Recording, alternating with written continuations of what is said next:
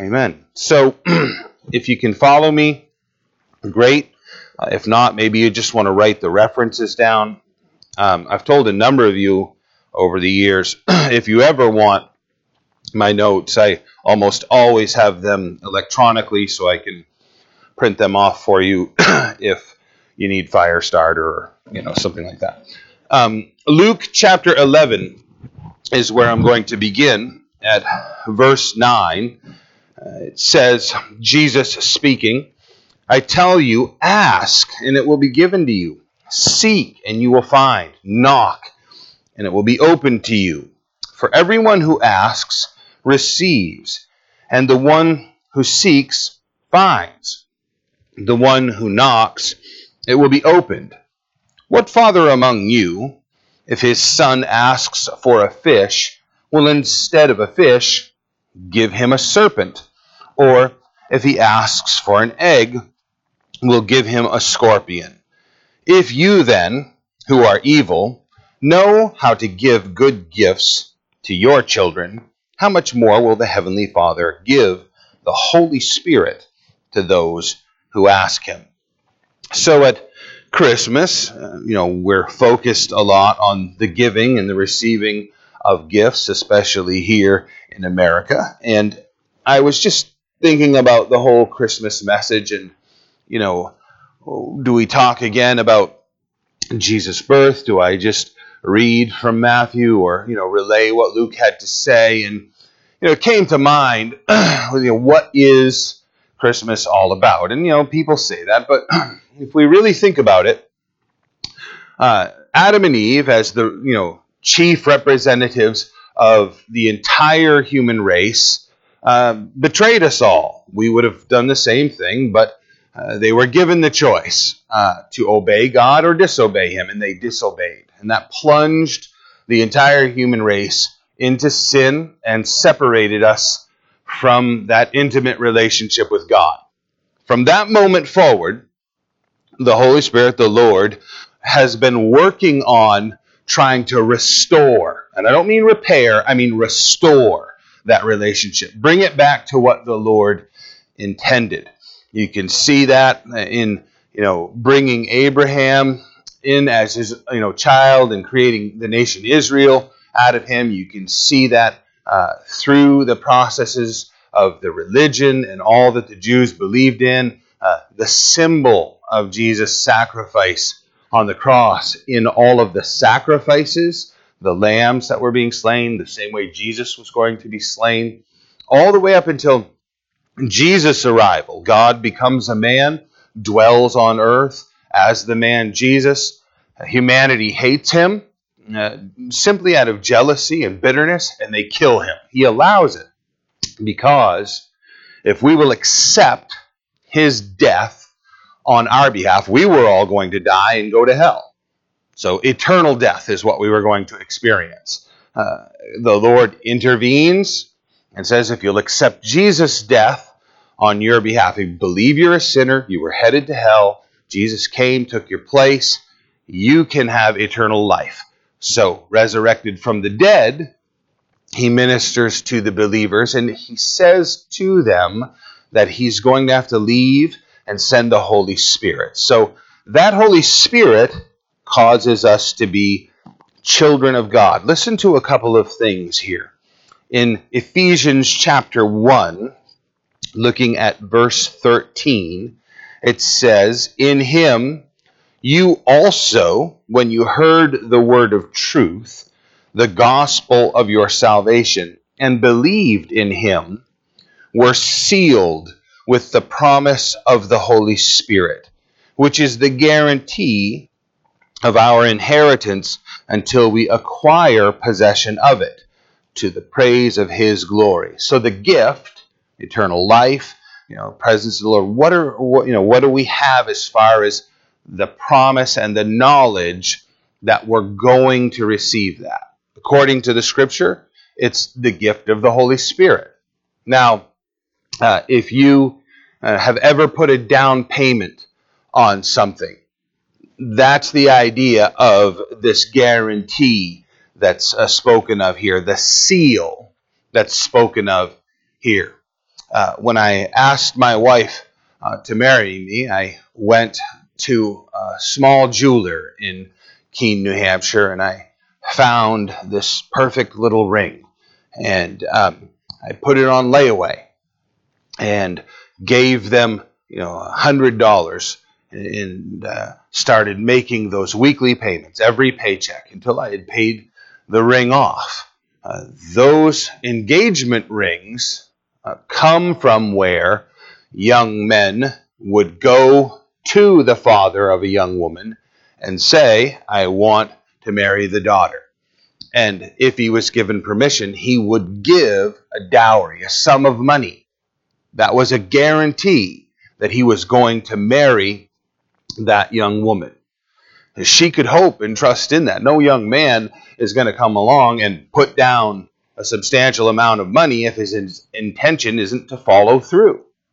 The Holy Spirit is that deposit in our lives that we have been purchased by Jesus Christ to be his children, to be his bride someday.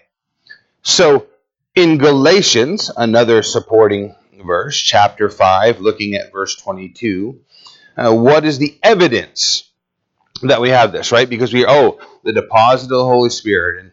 And, some of us have been in churches and had experiences where people claim that they're demonstrating the power and the gifts of the Holy Spirit, and we're left thinking, well, that was just really embarrassing.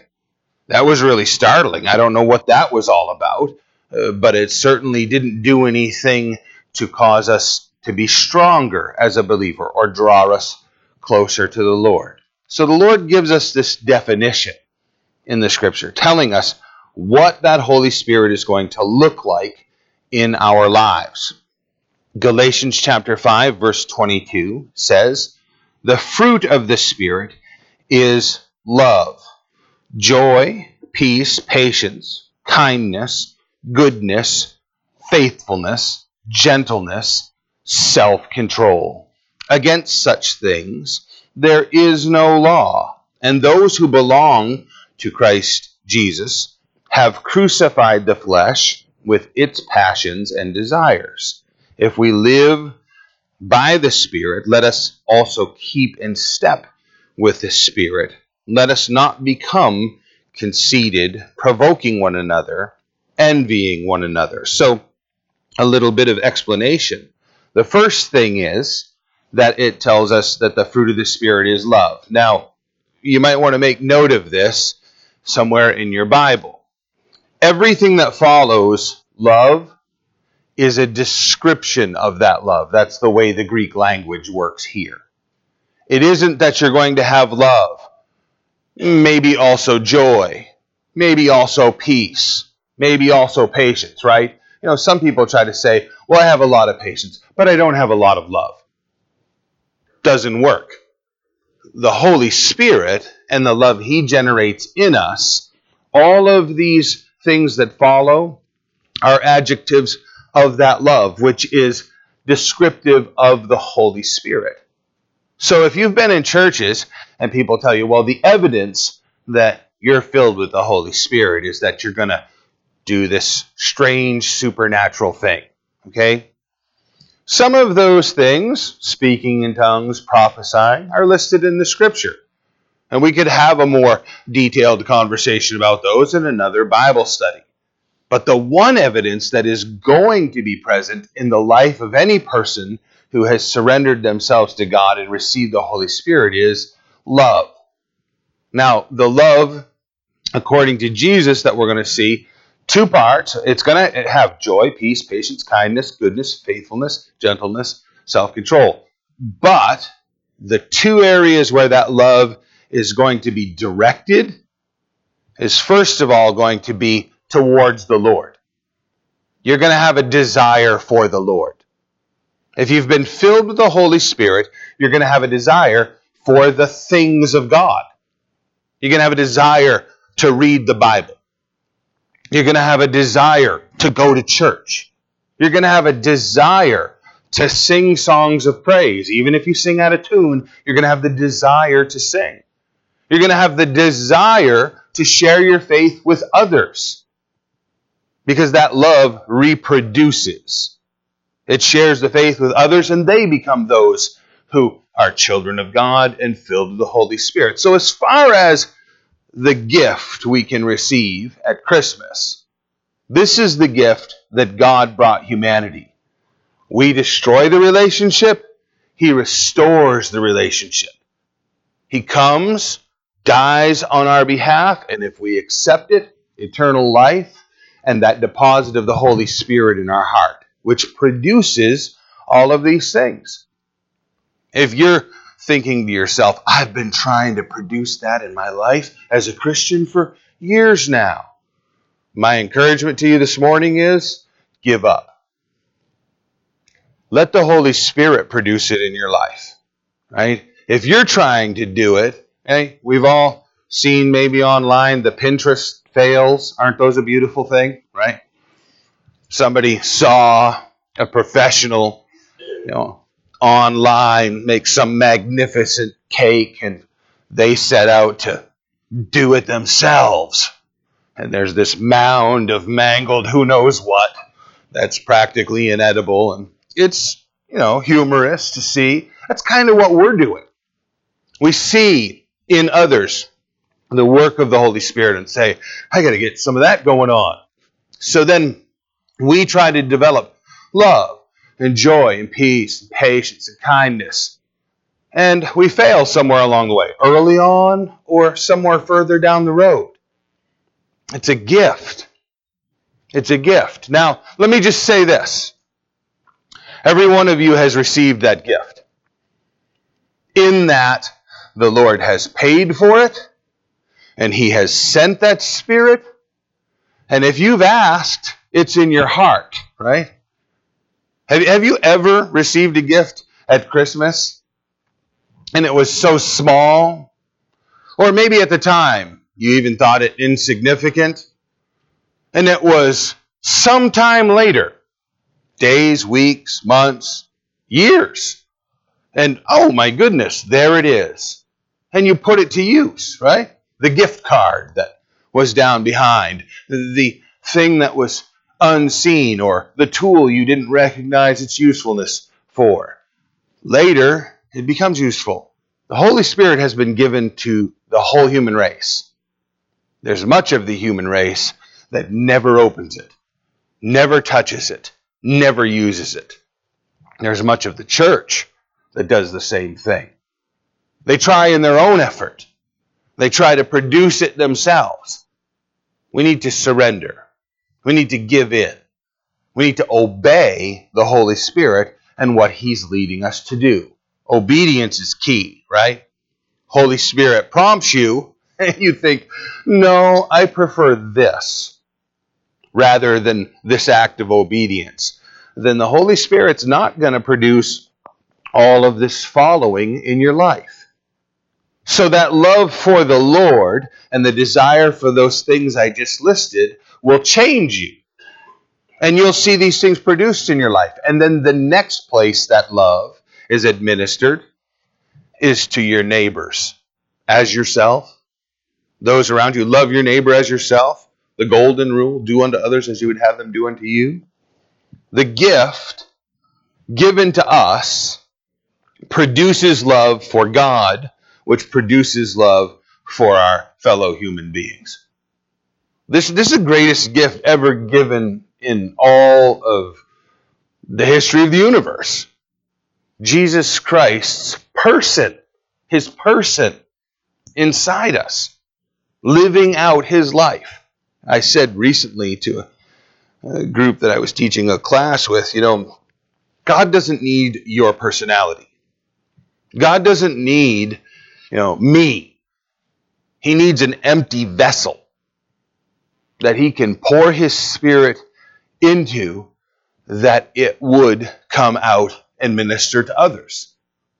I think I said it last week. That's what I'm hoping to do, praying to do every week when I stand here. Just allow the Lord to speak through me and say what He wants to say. So we, filled with the Spirit, given that gift, should have these things in our lives. Now, notice at the end of Galatians 5, verse 25, I've already read it. I want to review. If we live by the Spirit, let us also keep in step with the Spirit, right? You shouldn't be able to look at a believer's life that says, I'm filled with the Holy Spirit, and recognize that's not the Holy Spirit. That's not the fruit of the Spirit. There's something wrong with your behavior. It doesn't line up with it. Then also, let us not become conceited. First of all, right? Well, I'm just so far above the rest of you because I'm filled with the Holy Spirit. That's what he's talking about. I'm conceited. You're going to be filled with the Spirit, but now somehow within the church, you're conceited. I'm so filled with the Spirit. I serve more than any of you. That would be ridiculous. Yet we see it, don't we? Those that have an attitude about being better than others based upon their faith. We that have surrendered to Christ, filled with the Holy Spirit, recognize more and more every day.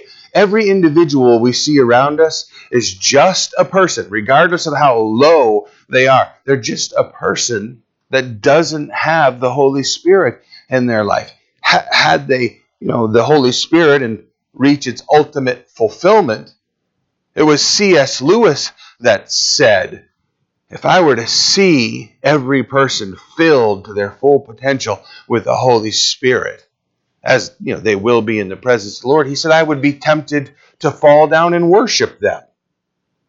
Why do we think better of ourselves, right? Without the Holy Spirit, we're all just a bunch of losers headed for hell. That's what we are. If we're something better than that, because we're believers, then that's really the fruit of the Holy Spirit. It's not my credit or your credit. It's a credit of the Lord. There's no room for conceit. Provoking one another. Through that conceit, provoking one another, acting, saying things that would cause someone else to feel diminished or, lesser somehow. Envying one another, right? That's what it's going to produce. If I, would provoke people with my arrogance and conceit, then they're going to turn around and be envious, jealous, and angry. The Holy Spirit isn't going to produce that. That's not, if we have produced those things through our Christian behavior, let me just submit to us all, that wasn't the work of the Holy Spirit. This gift given to us only produces the joyous things listed previously. Now, let's look at something else. You can turn perhaps to John 16. I'm going to dwell here for a little bit. And we'll examine something Jesus said regarding all of this. Luke 16, verse 5. The ESV should be pretty close to what you're reading. John 16, verse 5. Now I'm going to him who sent me, Jesus said. So he's speaking of himself going to God. He knows he's going to die, resurrected, and then he's going to ascend to the Father. So he's telling the apostles that he's going to God. Now I'm going to him who sent me. None of you asked me, where are you going? Because I have said these things to you, sorrow has filled your heart. Nevertheless, I tell you the truth.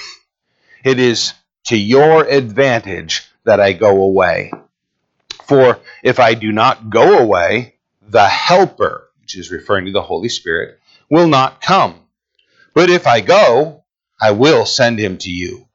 And when he comes, he will convict the world concerning sin and righteousness and judgment. Concerning sin, because they do not believe in me. Concerning righteousness, because I go to the Father, and you will see me no longer. Concerning judgment, because the ruler of this world is judged. I still have many things to say to you, but you cannot bear them now. When the Spirit of truth comes, he will guide you into all the truth. For he will not speak on his own authority, but whatever he hears, he will speak, and he will declare it to you, the things that are to come. He will glorify me, for he will take what is mine and declare it to you. All that the Father has is mine.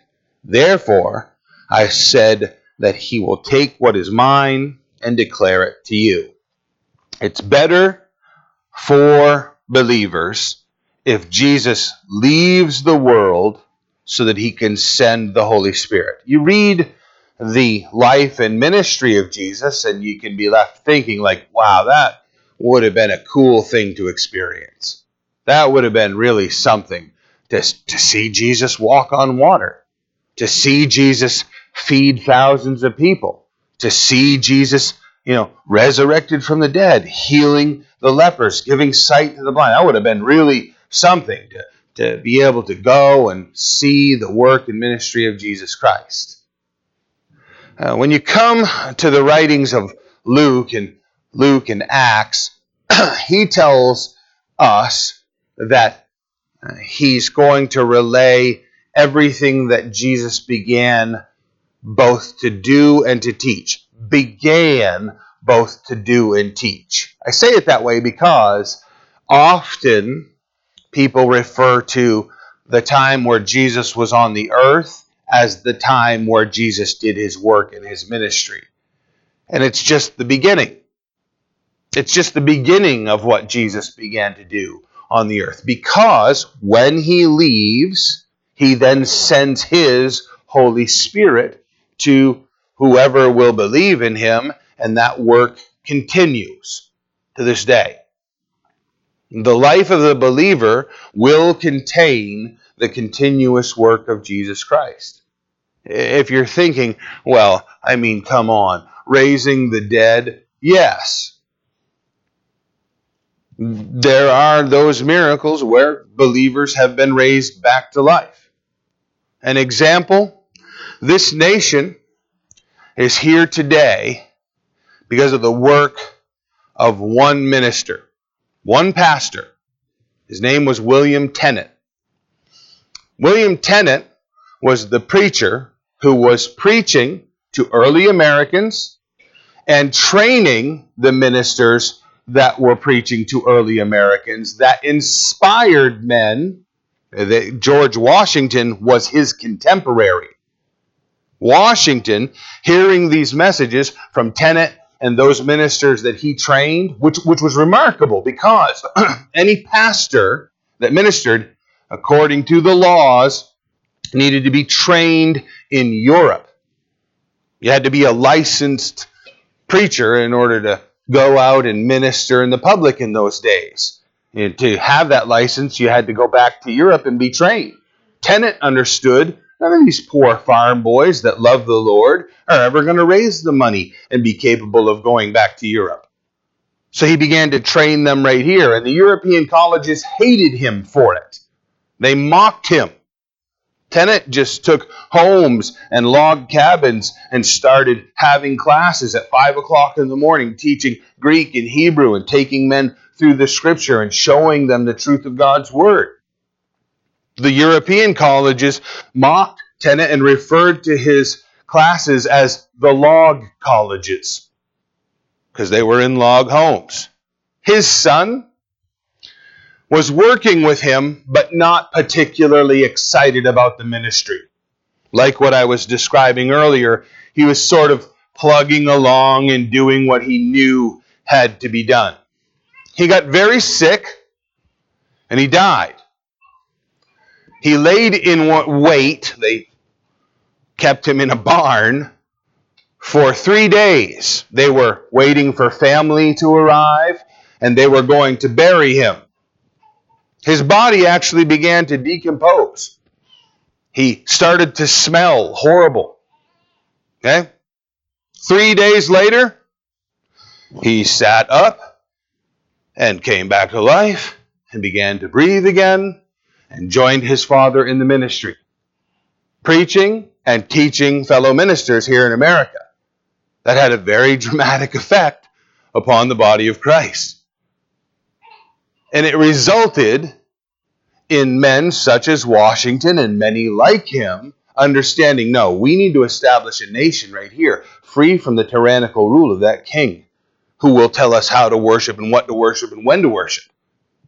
And so we declared our independence and we became a nation. It was the Pilgrims, and it was also what they refer to as that Great Awakening here in America. Resurrection was part of that.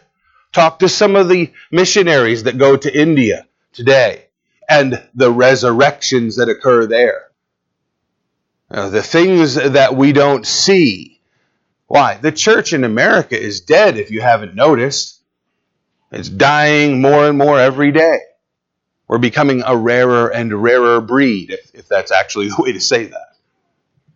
The Holy Spirit working in our lives is going to produce the same things that it produced in Jesus' life. And everyone, it's way better, you guys. It's way better if all of us are filled with the Spirit than to just have Jesus in one location at one time. Everybody's got to get to that one location. This is specifically what Jesus is saying. It's way better for you if I send the Holy Spirit to you. Way better for the whole human race if I go to the Father and send the Spirit. Right? If we could have the greatest earthly possession distributed to all of us so that we could then give it to everyone else that we ran into, that would be the greatest gift ever given to humanity. That's the Holy Spirit working in our lives. Our enemy works against us. Doesn't want that distributed. Doesn't want other people to know. The greatest way that our enemy works to stop the gift from being distributed is through discouragement. Discouragement produces doubt. Doubt is the enemy of faith. Right? Faith is believing, even when we can't see or understand. We read, we know, we understand what God has said, and then we take those steps out into the invisible, into the unknown, knowing I've experienced this and heard this and been taught this. That leads me to know I can take these steps and believe. I'm here this morning based upon those.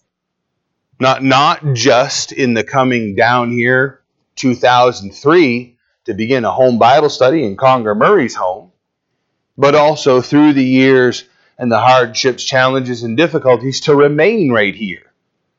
Faith, right?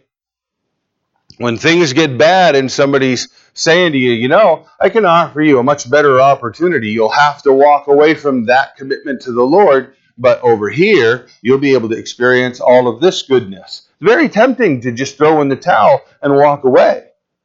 Very tempting, isn't it? The act of faith is knowing, no, God has called me to this. God has told me what to do, and I'm going to follow that. I'm going to obediently step out into what the Lord has called me to and provided for me. Listen to what he says here. A little while, verse 16, you will see me no longer. And again, a little while, and you will see me again. You might want to make note of that. It is particularly important. I'm going away. I'm going to send the helper. You won't see me, but a little while you're going to see me. So some of his disciples said to one another, what is this that he says to us, a little while, and you will not see me? And again, a little while, and you will see me. And because I'm going to the Father. So they were saying, what does he mean by a little while? We do not know what he is talking about. Jesus knew that they wanted to ask him, so he said to them, is this what you are asking yourselves? What I meant by saying a little while and you will not see me, and again a little while you will see me. Now, in verse 20, where it begins by saying, truly, truly, you got to really get that ingrained in your mind to think about it. It's the most urgent way Jesus can say to you, you need to pay attention. It's the idea of truly, like truly. He's trying to drill it across. Here's God in the flesh. Anything that comes out of his mouth is going to be true. You're not going to have to worry about that. But when God in the flesh says truly, truly, he's trying to get them to stop and listen to what follows.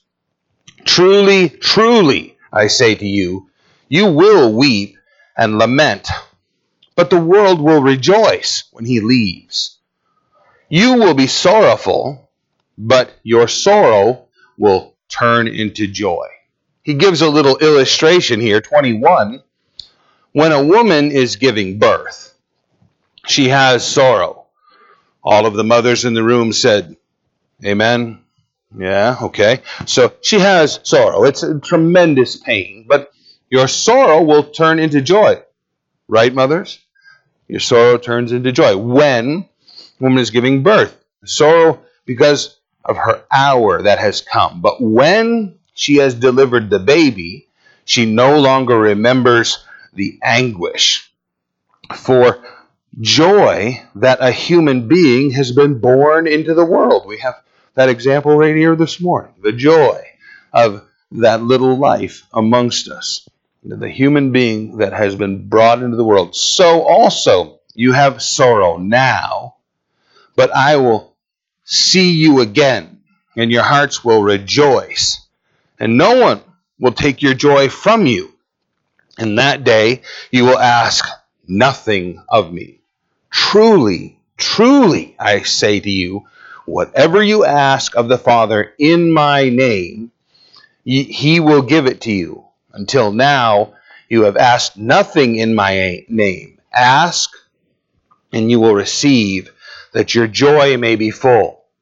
Now, when we began this study, right, we talked about the fact that the Heavenly Father wants to give us the Holy Spirit.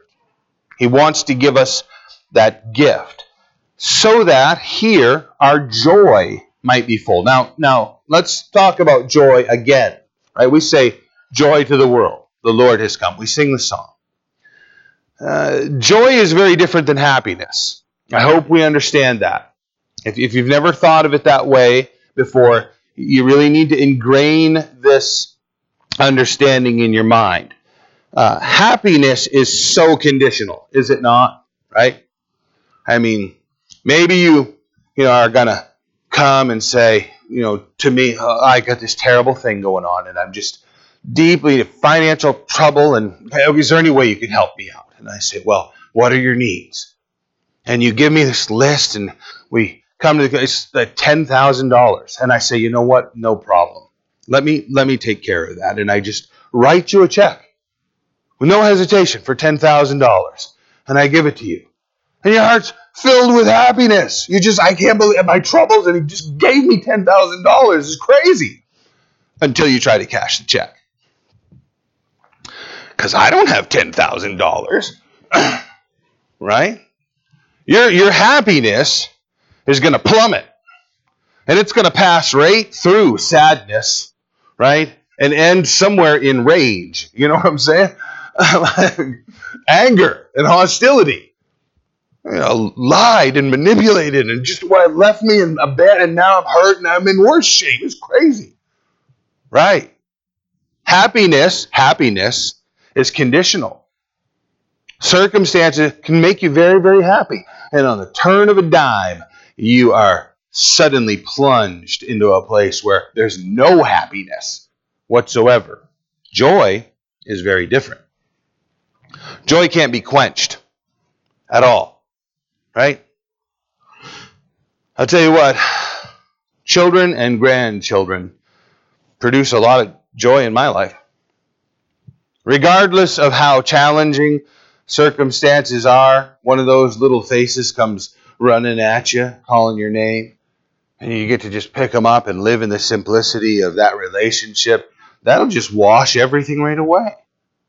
The joy that comes from that, now there's happiness involved. Joy of the Lord, very different. Can't be extinguished, right? Those little children, as much joy as they bring, they can also be, pretty demonic at times too. Crazy little kids, just joy. There's some happiness in there. You can overlook even the negativity for the joy that's there. That should help you understand there's nothing in the Lord that ever turns and changes. There's nothing in the Lord that is good and then bad. This is what James means. And when he says in chapter 1, there's no shadow of turning in him. Not even the faintest hint. Bright white light, if you describe it that way. Oh, little gray, no. Pure, unadulterated. He produces joy in us. The people that have learned to rely upon this have been put through the most severe of difficulties throughout history, right? I often, when describing this, think of Shadrach, Meshach, and Abednego. Those of you that know that old Sunday school story, right? Thrown into the fiery furnace. I mean, you can love the boldness of their faith, but it isn't in the exiting of the furnace alive that their joy is there. They're looking Nebuchadnezzar in the face as they're about to be thrown into the furnace, and they're saying, you know what, pal? Either way this turns out, we're going to be delivered from you. We don't have to deal with you anymore. We're either going to be delivered through the fire or by the fire. We'll be incinerated and not have to listen to you anymore and put up with you anymore and be in the presence of the Lord. Or the Lord's going to deliver us through the fire and then you're going to have to shut your mouth. They bind them up tightly and they throw them in the furnace. The men who threw them into the furnace were consumed with the flames and died themselves. In the furnace, Nebuchadnezzar looks in at those 3 men and suddenly sees 4. And he makes the declaration. The 4th one looks like the Son of God. He looks like divinity with them. He calls to them. They walk out of the furnace. The only thing that has been burned up, the ropes that they were bound in. They don't even smell like the fire. Joy. Unchanging joy. The knowledge of God has us in his hand. Though he slay me, Job said, yet will I praise him. Whatever the challenge is, when we're truly relying upon the Lord, that Holy Spirit that he promised, that he gave, the down payment, fills our heart with a joy that cannot be erased. You may sink for a moment, but the remembrance of Christ's work will raise you right up out of that. It will deliver you from it. That statement in verse 21, when a woman is giving birth, hey, John chapter 1 verse 12 says, but to all who did receive him, who believe in his name, he gave the right to become children of God. The birth process that the Holy Spirit brings us through, right? Jesus said, if you're going to be saved, you're going to have to be born again. The child of God, the difficulty we go through in following the Holy Spirit, the birth of that child that comes out the other side. That's an irreplaceable joy in our own lives. It produces joy in us for the salvation. This gift, the Holy Spirit, that produces a child of God. Greatest gift. Another consideration along that same line, Romans chapter 8, looking at verse 19 to begin, says, for the creation waits with eager longing for the revealing of the sons of God.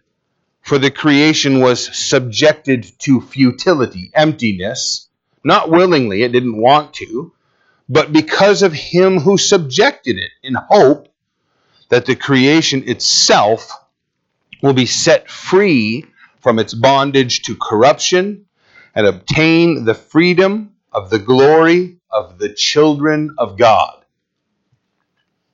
All of creation is looking forward to this, being birthed out into God's glorious plan, where the kingdom of God is on earth, and we no longer have to experience this. So all of creation will be experiencing it. We often say the lion will lie down with the lamb.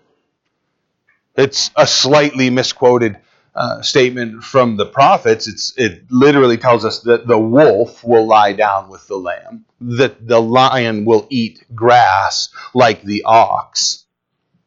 They won't even be killing. The animal kingdom won't even be killing one another anymore. We won't have to experience any of this sorrow. The earth will yield its fruitfulness in a way we've not ever seen. All of creation is longing for that day. If you're surrendered to the Holy Spirit, then you already have this promise in your heart, and you long all the more for the day where that will be fulfilled. Right?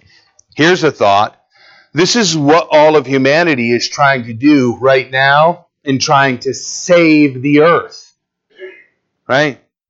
I don't know if you're aware of it. The earth is doomed. It's doomed. That's not my opinion. I'm not looking out the window or watching the news and thinking, it's over. I haven't thrown in the towel prematurely, right? God is the author of all of history, and He tells us this earth is going to be destroyed.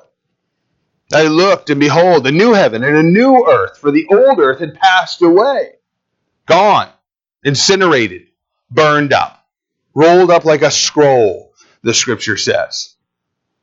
Now, we should be the ones, as believers, who take the best care of this planet. Don't get me wrong. I'm not promoting some kind of neglect and abuse, but the idea of hanging on to this earth as though this was going to be heaven, short-sighted.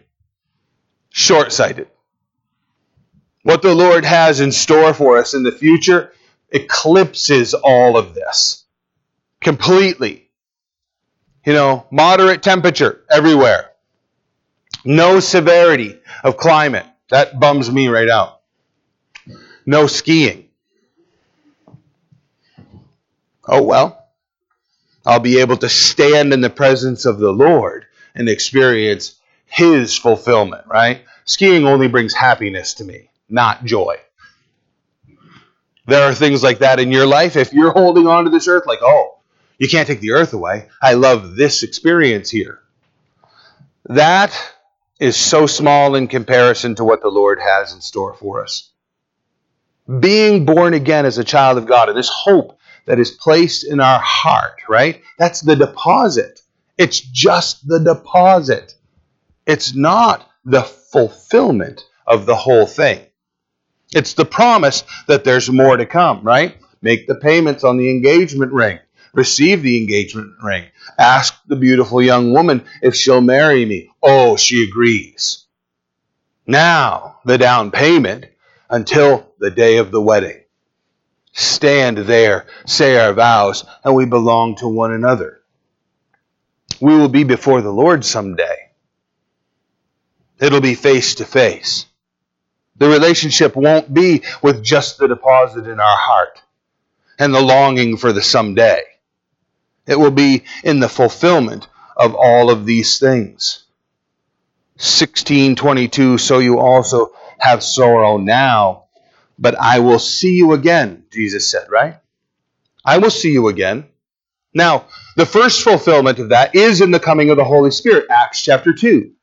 He sends His Holy Spirit there, filled with the power of the Holy Spirit. They preach the gospel. 3,000 people come into the faith that day, and the church is born. And here we are, right, nearly 2,000 years later, and it's still thriving. The church continues. That's certainly that helper that He told us He was going to send. But that helper, the Holy Spirit, the church being created, that's still only a promise of what is to come.